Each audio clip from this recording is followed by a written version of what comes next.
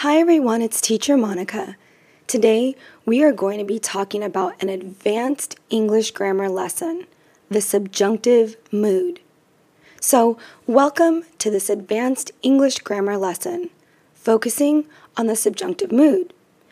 The subjunctive is one of three moods in English grammar. The other two are the indicative and the imperative. The subjunctive mood is used to express wishes, hypotheses, or conditions that are contrary to fact at. Another day is here, and you're ready for it. What to wear? Check. Breakfast, lunch, and dinner? Check. Planning for what's next and how to save for it? That's where Bank of America can help. For your financial to-dos, Bank of America has experts ready to help get you closer to your goals. Get started at one of our local financial centers or 24/7 in our mobile banking app. Find a location near you at bankofamerica.com/talktous. What would you like the power to do? Mobile banking requires downloading the app and is only available for select devices. Message and data rates may apply. Bank of America N.A., member FDIC. Present. So in English, the subjunctive mood is often considered subtle and tricky to master, as it can sometimes resemble the indicative form. However, a keen understanding of its use can greatly enhance your spoken and written English. So these are the lesson objectives of this episode. We are going to focus on understanding the subjunctive mood and its various uses. We are going to learn how to differentiate between the subjunctive and the indicative moods. And then we're going to practice forming and using the subjunctive in both the present and past forms. So for forming the present subjunctive, it's quite simple. For all verbs except to be, the base form is used. It does not change according to the person or the subject, I, you, he, she. It stays the same. So for example, with the verb to talk, I talk, you talk, he, she, it talks, we talk, they talk. So with he, she, and it is talk, not talks, because talk is the base form of the verb. We'll go into some examples in a minute so you guys will understand better what this will look like when you speak it, when you say it, or when you write it. And then for the verb to be, the present subjunctive is be for all subjects. So I be, you be, he, she, it be, we be, they be. Don't worry, we'll get into examples. It will all make sense in a little bit. But first, let's take a look at some uses of the present subjunctive. So we have demand or suggestion. It's commonly used after certain verbs that express a demand, suggestion, or a recommendation. So something like demand, insist, suggest, recommend, ask, prefer, or request.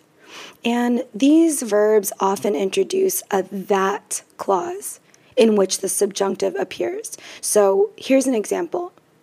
The doctor suggests that he stay in bed for a few days.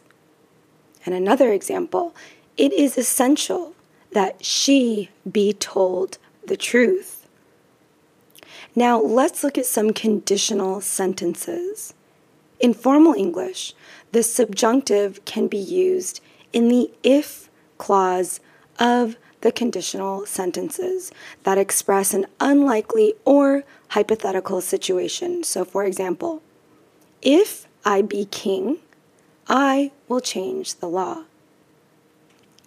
And then the last one is fixed phrases. So there are some fixed phrases that traditionally use the subjunctive mood. For example, heaven forbid that it be true. And another one, be that as it may, we must continue. So those were all present uses of the subjunctive. Let's take a look at some past uses and how we can form it in the past. So the past subjunctive mainly uses the past tense form of were for all persons, including first and third person singular. There isn't a special past subjunctive form for other verbs. They simply use the past simple. So for example, if I were you, I would not do that.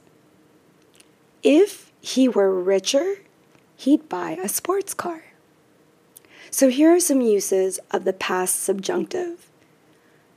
Unreal or hypothetical situations. The past subjunctive is commonly used to talk about situations that are contrary to fact, unreal, hypothetical, or imagined, especially after the word if. So for example, if I were in charge, I'd do things differently. And then we have polite expressions. It's often used in polite requests or expressions of wish, using were rather than was, although in informal speech, was is frequently used. For example, I wish. When you need mealtime inspiration, it's worth shopping Kroger, where you'll find over 30,000 mouth-watering choices that excite your inner foodie. And no matter what tasty choice you make, you'll enjoy our everyday low prices, plus extra ways to save, like digital coupons worth over $600 each week. You can also save up to $1 off per gallon at the pump with fuel points. More savings and more inspiring flavors make shopping Kroger worth it every time. Kroger, fresh for everyone. Fuel restrictions apply. I were taller. And then we have formal statements. So in formal English, the past subjunctive may be used to express a wish or a hypothetical situation. It is recommended that he were to arrive before noon. So for expressing wishes and hypotheses, the subjunctive mood is always used when expressing wishes or hypothetical thoughts. For example, I wish I were flying to Paris tomorrow. So we know that you're not. This is a hypothetical wish or a hypothetical scenario that's just not happening right now. I wish I were flying to Paris tomorrow. And the next example, suppose she were elected president. So in both of these, you would think, oh, shouldn't we be using was, but we actually are going to use were because it's the subjunctive mood. So the subjunctive mood is a fascinating aspect of English grammar that allows us to express various states of unreality, such as wishes, demands, or hypothetical situations. Its proper use can add a layer of sophistication to your English. Remember, the key to mastering the subjunctive mood is to practice and always pay attention to detail. So for further practice, you guys can write sentences using the subjunctive mood. And for this podcast, I will leave a comment section so you guys can actually write sentences there. And then listen for the subjunctive mood in films, songs, and conversations between native speakers. Try converting sentences from the indicative to the subjunctive to test your understanding.